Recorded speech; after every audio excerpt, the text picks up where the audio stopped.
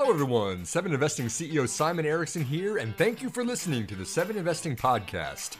Our podcast is made possible by our subscribers, who allow us to empower you to invest in your future each and every month. In exchange, we give our subscribers exclusive access to our monthly stock market recommendations from each of our lead advisors. To support this podcast and join other 7 Investing fans in our exclusive Subscribers Forum, where we discuss the latest market moves in real time, go to 7investing.com/subscribe to subscribe to 7 Investing today. We're here to empower you to invest in your future. We are 7 Investing. Hello everybody and welcome to the latest edition of the 7 Investing Podcast. If you can't tell, we're picking up again with our buddy Krishna, and I'm here with Christoph. We're all wearing the same t-shirts. We're actually recording still. This episode goes out on the 30th of May. You know, Krishna, actually, I didn't say in part one, but just 3 days after this episode goes live, I'll be arriving in Hyderabad on my way to Sri Lanka. So I'm going to spend a couple of days in the city. I think you're in Mumbai though, is that right? Absolutely, yes. I'm in Mumbai. I'm sorry we're not going to get a chance to catch up. Mumbai is a fascinating city, and I know you told us quite a bit about kind of what's happening in India generally. In our first conversation, we talked about demographics and the retail investor mindset. Whereas we pick up part 2 of the conversation, and if you haven't listened to part 1, I highly encourage you to go and check it out. But in this second half of the conversation, we're going to get into some of the nitty gritty. We're going to talk about some of the challenges faced by retail investors in India, what's happening with the future of investing in India, what's the trajectory of the country, and we're also going to get into a couple of interesting sectors and segments that Krishna thinks are particularly interesting, perhaps for overseas investors. And maybe also we can close out with any practical advice you might have for listeners who are interested in building a bit of an Indian exposure in their investment portfolios.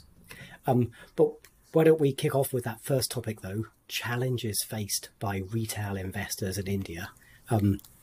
Where should we start with that? So, like I said in the previous episode, we have a lot of new investors coming to the market.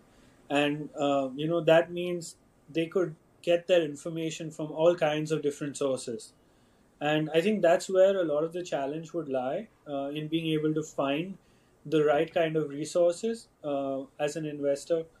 Of course, the Indian stock exchanges put out detailed filings. You get quarterly reports, presentations, con calls, annual reports. So you do have, all of that.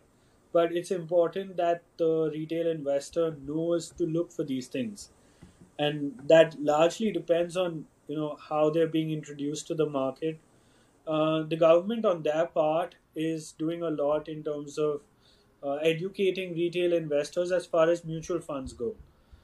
So there are a lot of investor awareness, mutual fund advertisements put out by the government, which encourages them to do SIPs, which is nothing other than dollar cost averaging. So an SIP is like a fixed investment that goes into a mutual fund product every month.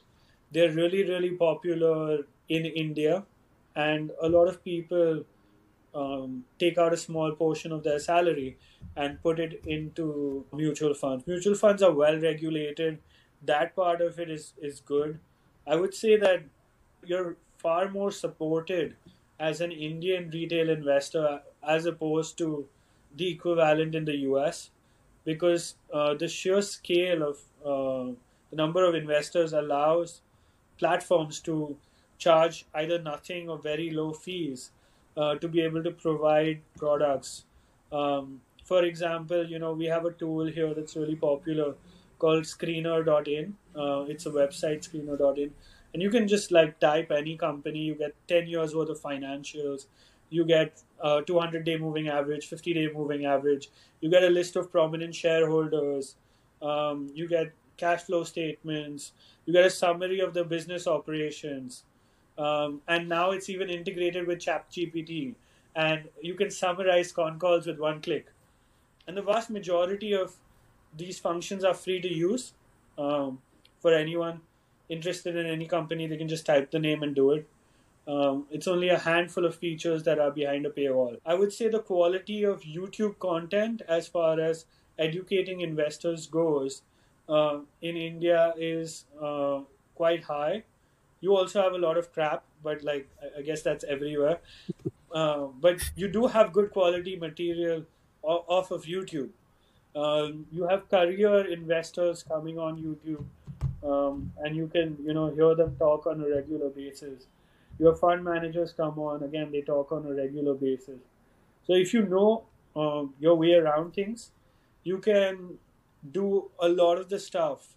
Just give you an example: the research reports from brokers in India, you can access them by like just giving your email address and a few details, which in the US is a lot harder to do because they don't just give you their brokerage reports for free, but you do get that here.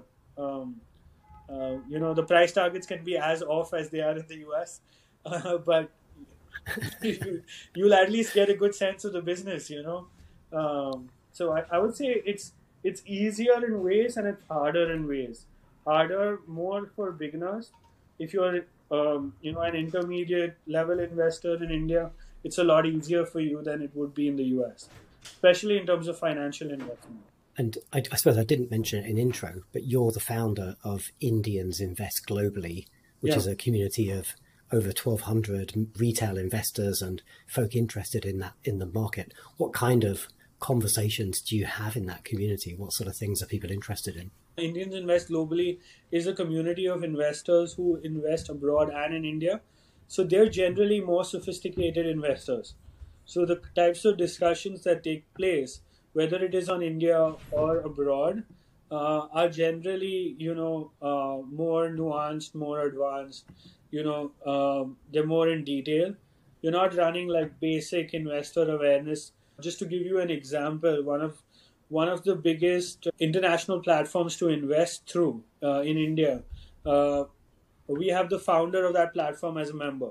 So you'll just come casually, like chat on the group chat. So you've got a really great audience, and the level of questions is actually really, really high, because you do need to have a certain net worth for international investing to make sense in terms of the fees. That would put you in a different segment compared to Delhi Investors Association, which I mentioned. Both these groups are like free to join, and anyone can join them. But like Delhi Investor Association, for example, has more than 23,000 members right now, and that's because the barrier to entry is very low. You could open up a brokerage account for maybe like $5, $8. There are platforms that allow you to do it absolutely for free, and like I said, you can do it in 30 minutes. So the barriers to entry in the Indian market are far less than they are in the US market, and that's why the discussion levels in these two groups can vary. Of course, we get a lot of experts on DIA as well, and they have AMAs that sometimes last for hours and hours and hours and hours. But yeah, I think both communities are incredibly passionate, and they're ecosystems in themselves. Can I ask a very nuts and bolts kind of question that hopefully will be of use to our listeners wherever you are globally? If you're an investor who wants to participate in India, what account do you need to open up? What's step one? As a foreigner, your options to invest in India are limited unless you are an NRI, which is a non-resident Indian, or overseas citizen of India, or you're basically of Indian descent and you can acquire, one of these two statuses. Outside of that, you're limited to ETFs, which you can get on the US market. There are ample number of India-focused ETFs. What I'm hoping is, as India rises in its stature and the market cap of India goes up, you'll have more thematic ETFs specific to India, which right now aren't that many. I know there's a consumer ETF that you can get access to. There's a tech-based ETF that you can get access to, but generally, like most of them, will mirror the most popular index in India, which is the Nifty 50, which is the top 50 companies listed on the National Stock Exchange, and it's the most popular index in India. That will give you some broad-based exposure to India. You can also invest in a small cap ETF in India, which is also available in the US market. Is it common, Krishna, for Indian companies to be listed under an ADR overseas?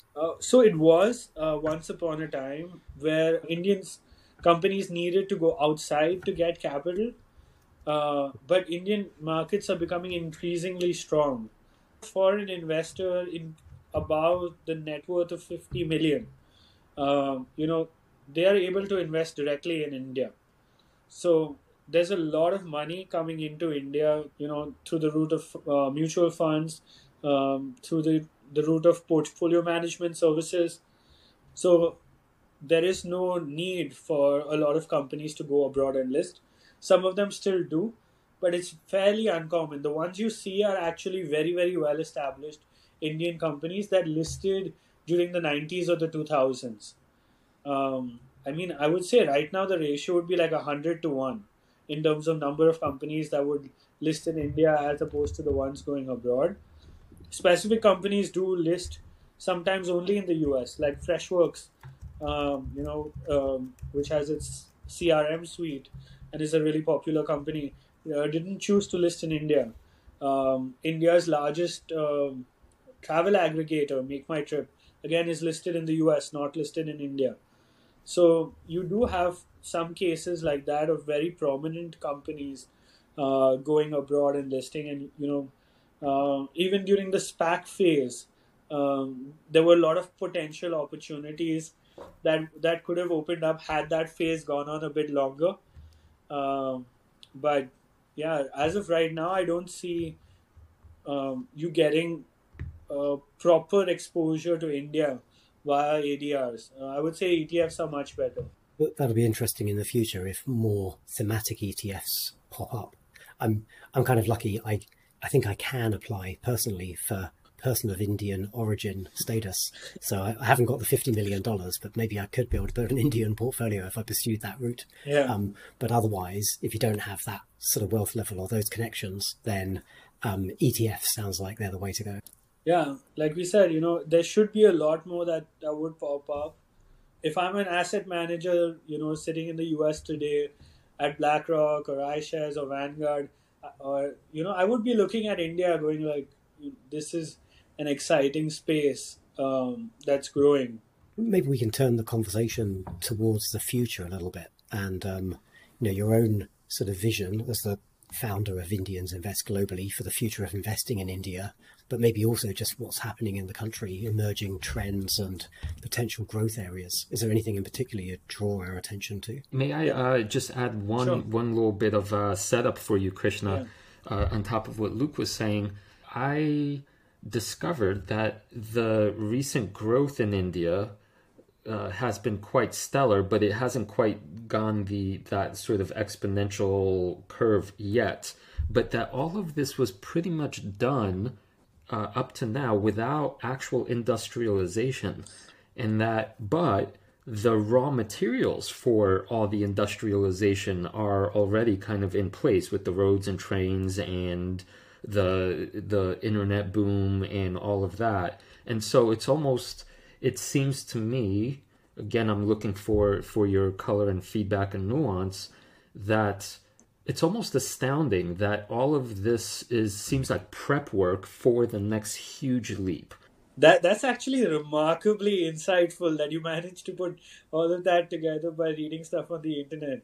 But yeah, you're absolutely right. So most of the Asian economies sort of follow a blueprint, which is export a lot of goods, cheap manufacturing, and then reinvest that capital back into infrastructure. And that forms like this, self-propagating cycle that creates that exponential curve. Now, different to a lot of these other economies, India has built its back on services. We as a country import 84% of our oil need from around the world. But despite having such a big deficiency, our software exports today are larger than our entire oil import bill. So that's really, really massive. And, all the companies listed again in the US are all these IT companies which have ADRs because they've grown into these outsourcing powerhouses. I wouldn't say that industrialization didn't happen, but it was sort of like an incomplete hatchet job that was done over the years. It was very disproportionate because it depended on the willingness and capability of the individual entrepreneur, which is why you would have some examples of businesses that did really, really well because they dealt with really adverse conditions and were then able to grow. And when India's liberalization movement happened in 91, they were sort of ready to skyrocket.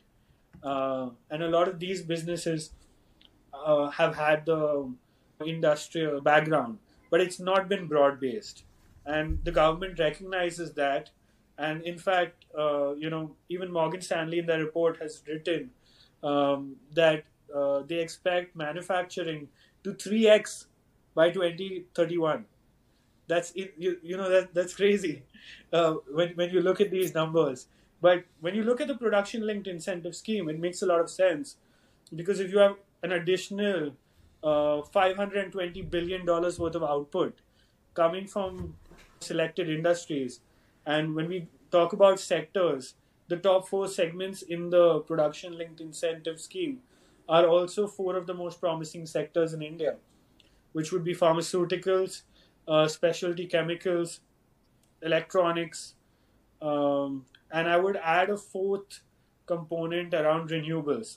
Because as India's energy transition happens, as much of energy needs of India are increasing, and a lot of that incremental capacity is going to come from renewables. So we don't need to transition because it's all fresh capex, that's coming out.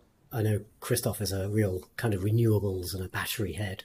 Is that predominantly solar or tidal or other sorts of renewable energy? It's primarily solar because India gets great sunlight for most of the country. We've also set up a power exchange in India. They're trying to get more and more of the power that's collected through solar connected to this grid system so that, someone in a state with less sunlight can buy electricity in real time from a state with more sunlight. And we can increase as far as possible, the extent of renewables in the overall energy basket. The government is really, really, really pushing solar as a segment. The 2 biggest conglomerates in India, Reliance and Adani, have made major investments in the clean energy space. And that seems to be a segment that's going to grow massively. You have another sort of mini trend, green transition. I don't look at it just in terms of power. You've also got other stuff like taking care of the environment, recycling, plays like that. Energy efficiency is becoming a big theme in India. So all of the electronics that are getting made, whether it's fans, air conditioners, stuff like that, they're getting rated on a scale. So you buy any product from a store, it has a central energy rating on it as to how energy efficient that device is compared to its peers. So there's a lot of emphasis on both efficiency and being as green as possible.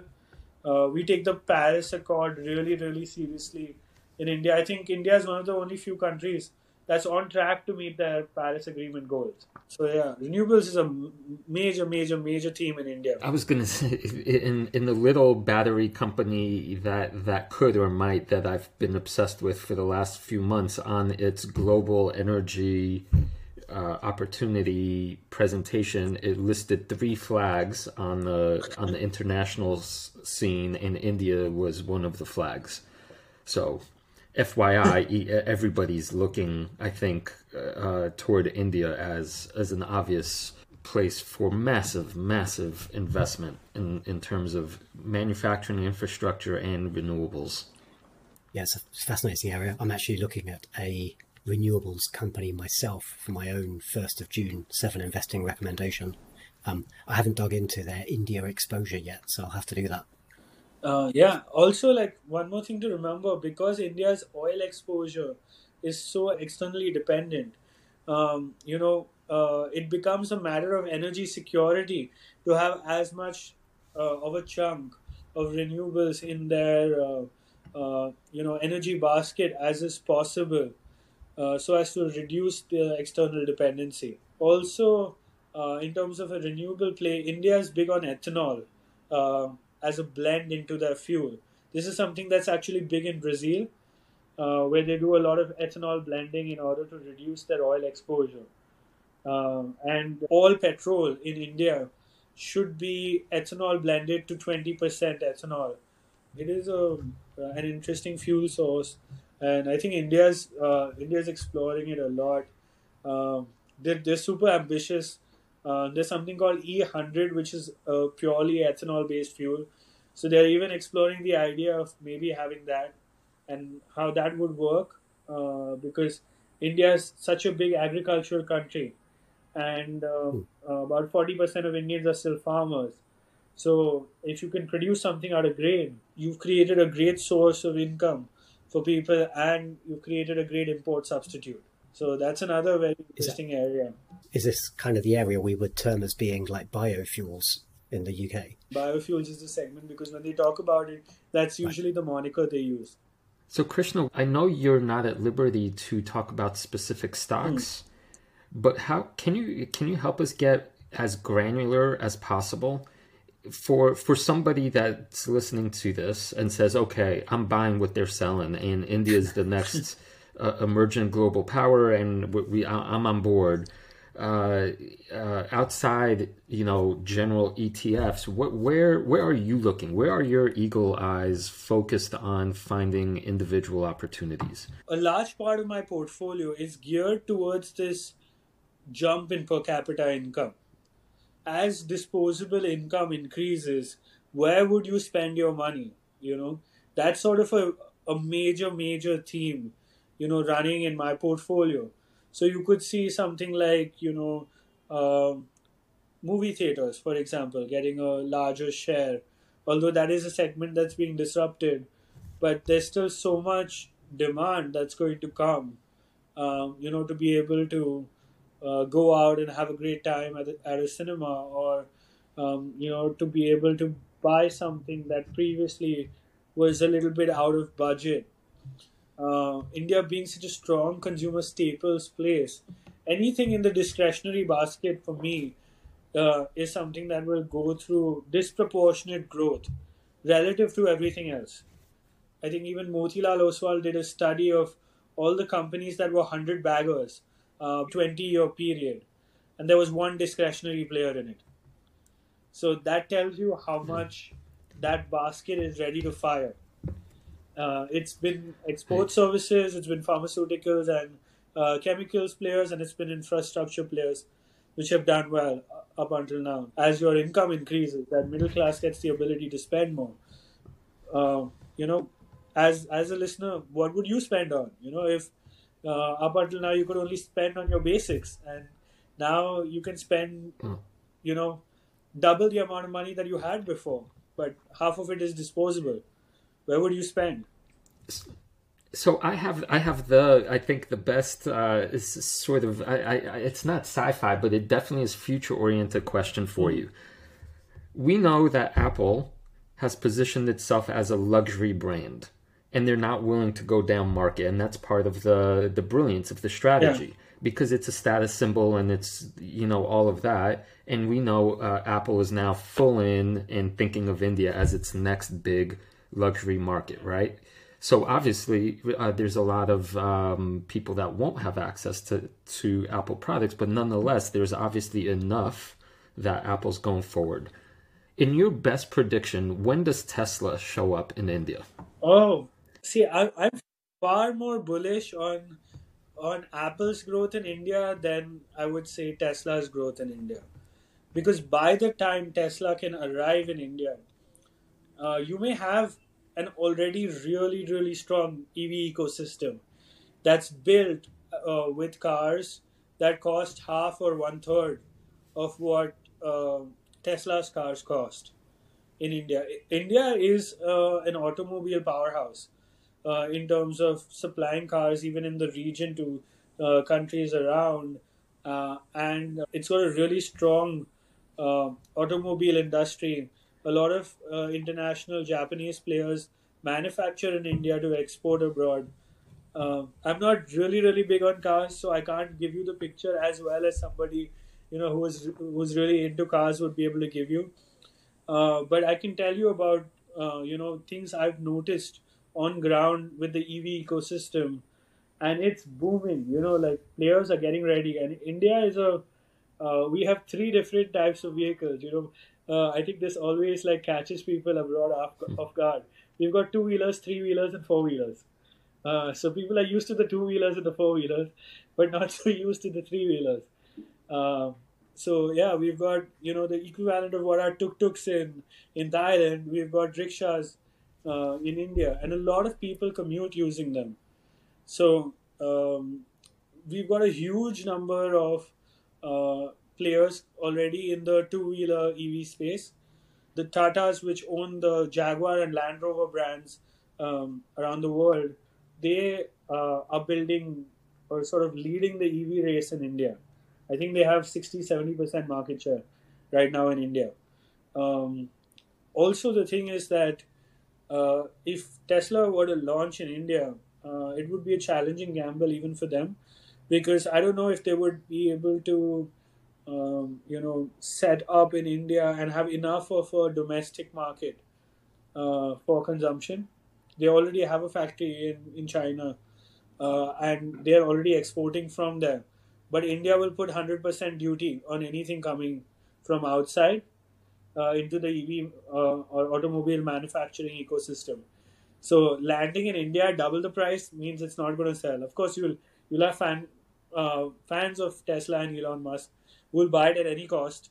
But that'll be a minuscule segment in India. So he needs to be able to find a way to set up in India and export from India and build an ecosystem and possibly even launch an India-specific Tesla car to make it work, which is a lot to expect from Tesla to do. And even if he does come here, it's not like, all the other players in India are just going to be like, okay, you know what, come, take up the market. They're going to fight tooth and nail. Tata is already working hard on setting up the charging infrastructure in India. Maruti Suzuki, which is an Indian-Japanese joint venture, is also going to work really hard on getting in their own EVs. So we have smaller manufacturers who are all trying to come in at the sub $10,000 mark as far as cars go, and that's going to be a really competitive space. But I don't see where Tesla fits in. There it'll have to compete with the luxury guys, your Mercedes, Audi, BMW, all of that. So, Krishna, in my own memory of India, last time I visited was 2012. I came out for a month. The absolute chaos on the roads. It's almost hilarious. Cars and motorcycles on every side of the road. I rode a bike for about half an hour, and I'm like, this is just too much for me. This is too crazy. But honking horns, but the smell of fumes and kind of gas tanks. So when I come out next month or in a few days' time after the episode drops, is it going to be this EV paradise of smoothly running machinery? No, not at all. I think that would be a lot to expect. Also, India develops different areas very differently, right? For example, if you guys pull up a photo or video of the CBD in Mumbai, which is called Bandra Kurla Complex, and you look at it, and I mean, outside of the tuk-tuk, you would not be able to tell where in the world this is, so it's that developed. And I think Hyderabad, in fact, will be a great proxy for the tier 1 cities in India when you go there. So you'll see a lot of improvement in the infrastructure for sure. 2012 was before this government came in, before the ease of business. It was a different world. Corporate taxes were cut in 2019, which was a game changer in India. We went from an effective tax rate of 35% to 25% overnight, which was huge. New manufacturing units could come in at an effective rate of 17%, which was unheard of in India. So a lot has happened, even over just the last 4 or 5 years. In fact, I would say come to India every 5 years and have your mind blown. I'm really looking forward to that visit. Yeah. So you talked about EVs a little bit and the growth of manufacturing. Yeah. We'll just pick back up on Christoph's great question, though. What are the segments that we should be watching in particular, do you think, right now? See, I think one area that's going to boom a lot is like the electronic space. So we have a lot of contract manufacturing that's happening.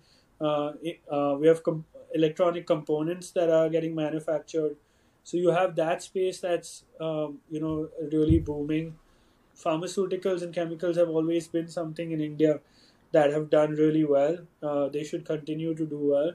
I am personally more bullish on the discretionary side of like pharmaceuticals. So you could have like nutraceuticals, cosmeceuticals, stuff like that, which are more interesting.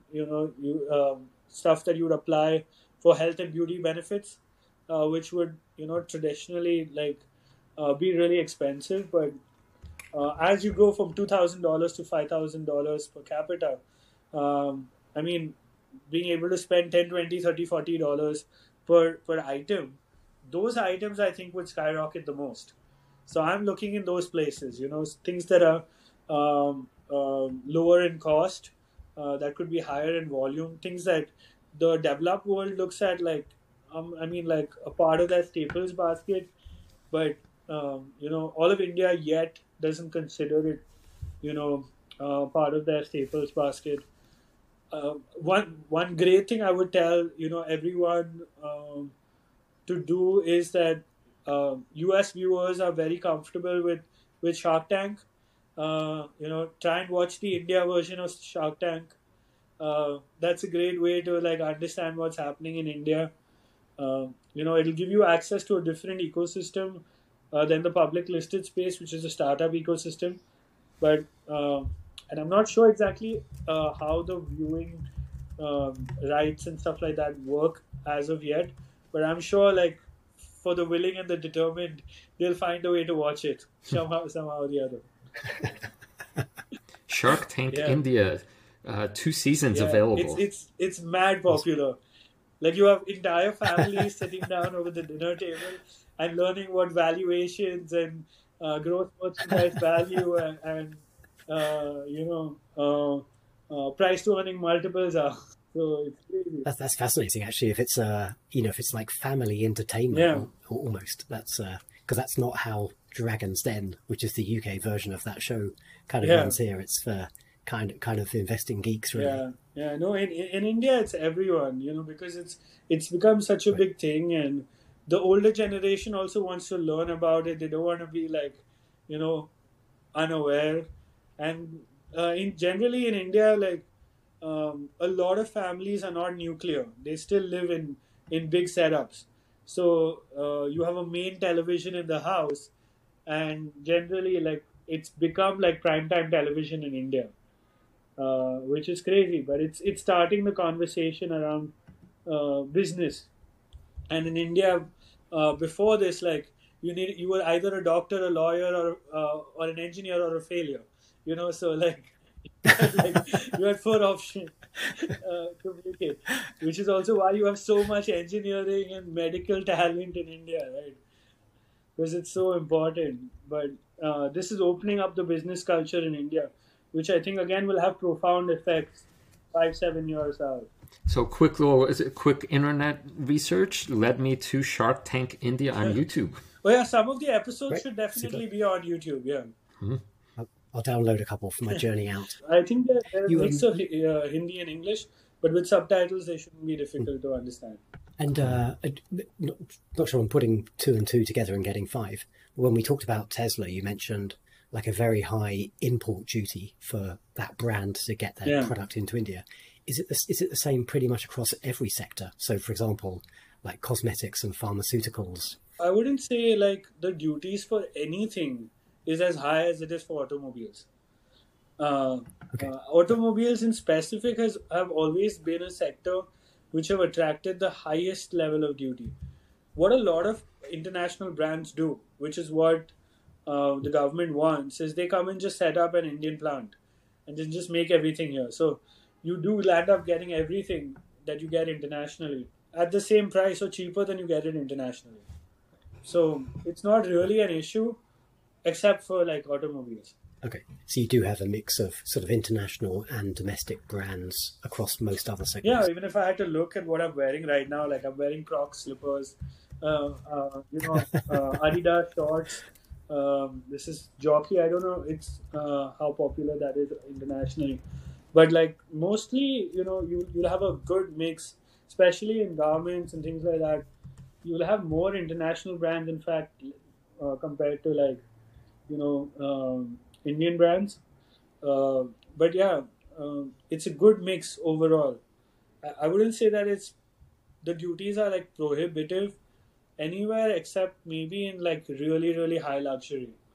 And I think what's also important to keep in mind is that most segments are not such large purchases, right? So like a car becomes a really, really large purchase. So the duties would hit you a lot more. And it really goes outside, that, like I said, the top 2% of India will be at $25,000-$30,000 per capita income. So you're still talking about like one family's annual income on a Tesla, right? So it's not a it's not a very like well suited fit for India as it is right now. It would require some like real thought process from Tesla's side if they want India as a market. Well, Christoph tried to turn this into the Tesla show, but it's India, not Tesla. Sounds like that didn't land. You've pointed at ETFs as probably being the main avenue for an international investor to get exposure to India. Are there any good tools or websites you could point an investor at, like a good starting point with their own research? See, what you can do is like an ETF DB will give you all the ETFs that have India that are India focused. And then you can use like a website like screener.in if you want to look up any information about the individual companies. You've got the company's website itself, which are all in English. All exchange filings are all in English. So super easy to like, go through. The accounting is very simple. It's not very complex. So, if you're used to reading a balance sheet and a cash flow statement and a profit and loss, you will be able to understand.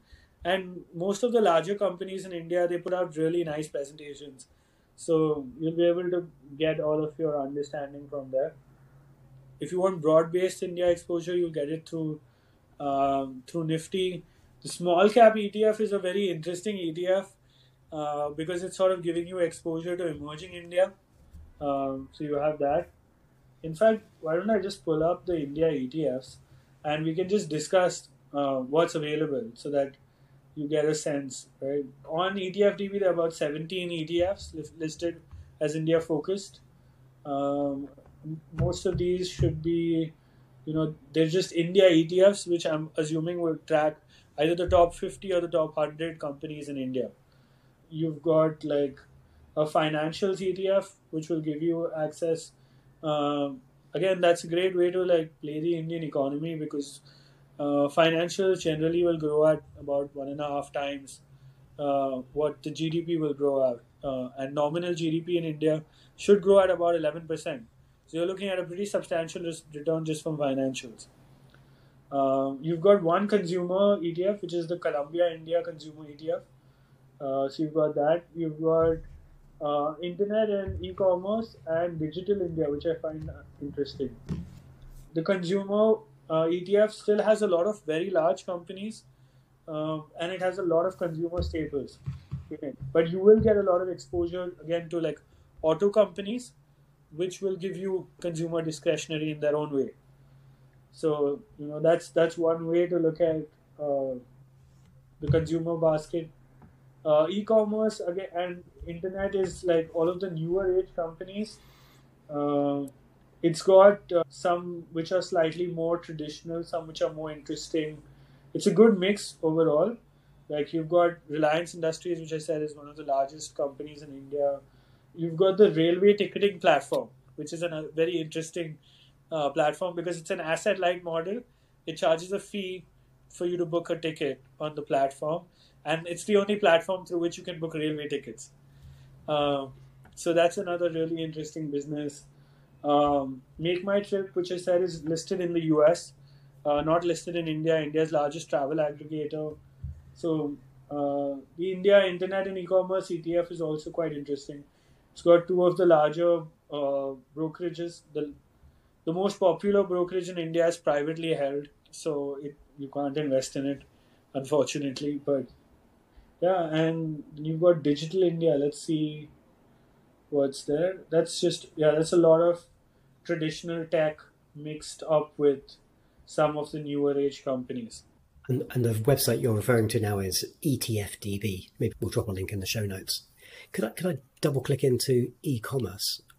My recollection might be faulty.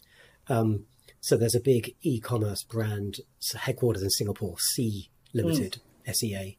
Did they get thrown out of India about a year ago? I think so. Their website, I think, is Shopee, right? Yes, that's right. Shopee, correct. Yeah. I think it was a complex situation. It didn't really do well. The two largest players in e-commerce in India actually both US owned. So you've got Amazon, which is really, really popular in India. In fact, since you're in the UK, you'll see that actually the delivery times for India are actually faster than those in the UK. Not as fast as the US, of course, but they're really, really good, and it's really, really popular. And the other alternative is Flipkart, which I think is majority or fully owned by Walmart. So that's the two big players you've got in India. And then you have beauty and fashion as a separate vertical, and then you've got a company called Nykaa that's in that space. Is that sorry, Nykaa? NYKAA. I mean, I never shop on that website, but yeah. It's really, really, really popular. Great. So yeah, e-commerce is really huge. It should again double in the next 5 or 6 or 7 years, but I mean, you get exposure to it through Amazon or Walmart only. I think Walmart at some point was considering doing a spin-off for Flipkart, which is the Indian e-commerce platform, which if it ever happens and it lists in the US would be a really interesting way to play the e-commerce theme in India. I don't know what the numbers are, obviously, of the company because I don't track it as a part of Walmart. It's too big for me to be interested in. But I think it would be interesting to check out. My big picture top-down approach invites listeners to take the time to invest in some deep understanding of the history of India and the culture, especially because of its relationship to the English-speaking world. And I was doing some research on books about India, and I came across one that seems to be head and shoulders above others. I don't know if you're familiar with it, Krishna. India After Gandhi, The History of the World's Largest Democracy by Ramachandra Guha.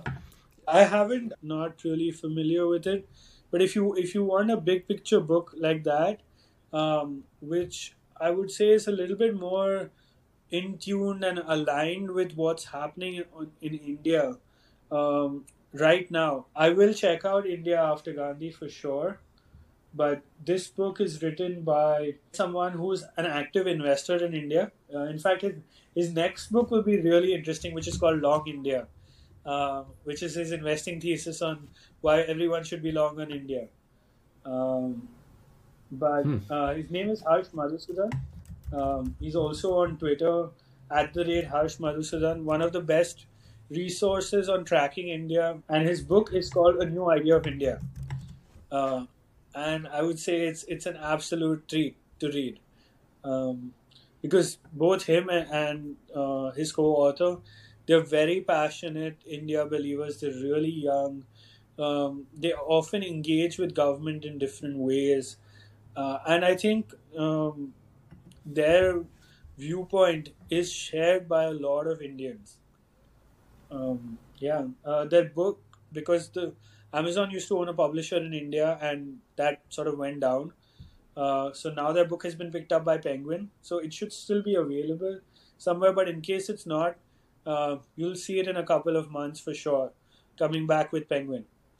Plus, like Long India, and just in general, like everything that we discussed. If you want like a lot of deep insight around stuff like that, easily on your Twitter feed, I think Harsh is a great person to follow as far as India is concerned.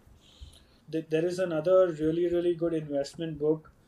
Like you have Market Wizards in the US, which is really popular as a series. I don't know if either of you have read it, but there are like these little interviews of successful investors, and it's an entire series. I think there are about 4 or 5 books in it. But we have a version of that in India as well. I don't know if you'll be able to get it, but if you can, it's exceptional. It's called Masterclass with Super Investors. It's really good. So fascinating and a long 2-part conversation, Krishna, as we sort of bring it to a wrap, because I know it's getting pretty late your time in Mumbai. Would you have any general advice for investors interested in India? What should we be thinking about? See, again, it depends on how much you want, how much of a segment or how much of a portion of your portfolio India is going to become.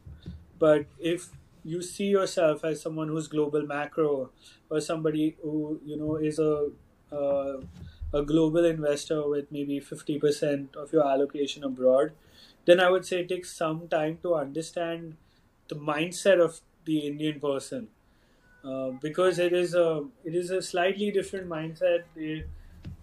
They spend a little bit differently. It's a conservative culture.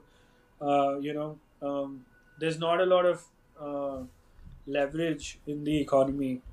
Spend some time understanding what Indians are like. If you can, and if you are able to visit India, that'll give you a very clear picture. And if you do, please visit a tier 1, tier 2, tier 3 city. So that way you get an understanding of what 3 different versions of India can be like.